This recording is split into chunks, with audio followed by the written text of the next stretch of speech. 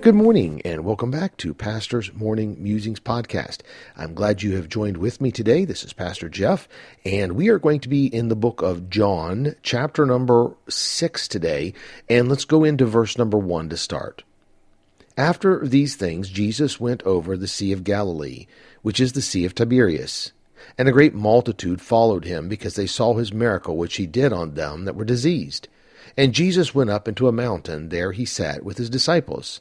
And the Passover, a feast of the Jews, was nigh. When Jesus then lifted up his eyes, and saw a great company come unto him, he saith unto Philip, Whence shall we buy bread that these may eat? And this he said to prove him, for he knew what he would do. This is a very interesting statement made by Jesus in verse number 6. And this he said to prove him. Jesus' focus at that moment was on one man, Philip. Why? Because Jesus wanted to prove him. Jesus already knew what he was going to do and how he was going to handle the coming crowd. But he looked at Philip, and for some reason, Jesus saw that Philip needed to be proved. To prove, simply put, is to test. It has the idea with it to scrutinize or to examine. So as Jesus saw the crowd coming to him, he saw something in Philip that he needed to prove him and how he would handle the hunger of this crowd. The crowd was coming.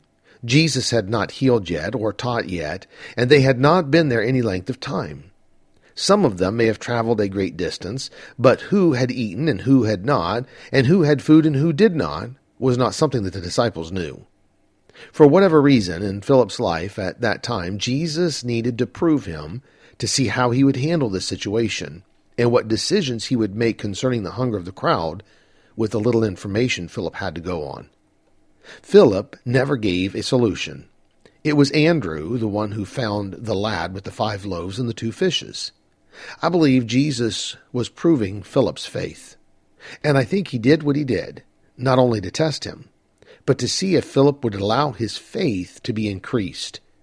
Jesus knew what he was going to do. He was not befuddled by the crowd. Later on in chapter 6, Jesus taught his disciples some pretty deep things about his flesh and blood that he would give for the life of man. We come to verse number 60, and the Bible says, Many therefore of his disciples, when they heard this, said, This is a hard saying. Who can hear it? When Jesus knew in himself that his disciples murmured at it, he said unto them, Does this offend you? What and if ye shall see the Son of Man ascend up where he was before? It is the Spirit that quickeneth, the flesh profiteth nothing. The words that I speak unto you, they are spirit, and they are life. But there are some of you that believe not.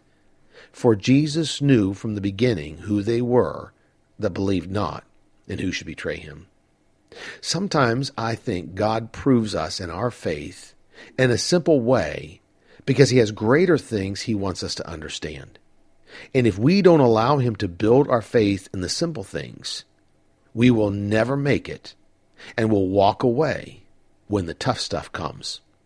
So let me leave you with this one last thought for today. To be good to all who come your way, for when you meet, may be in difficulty seat.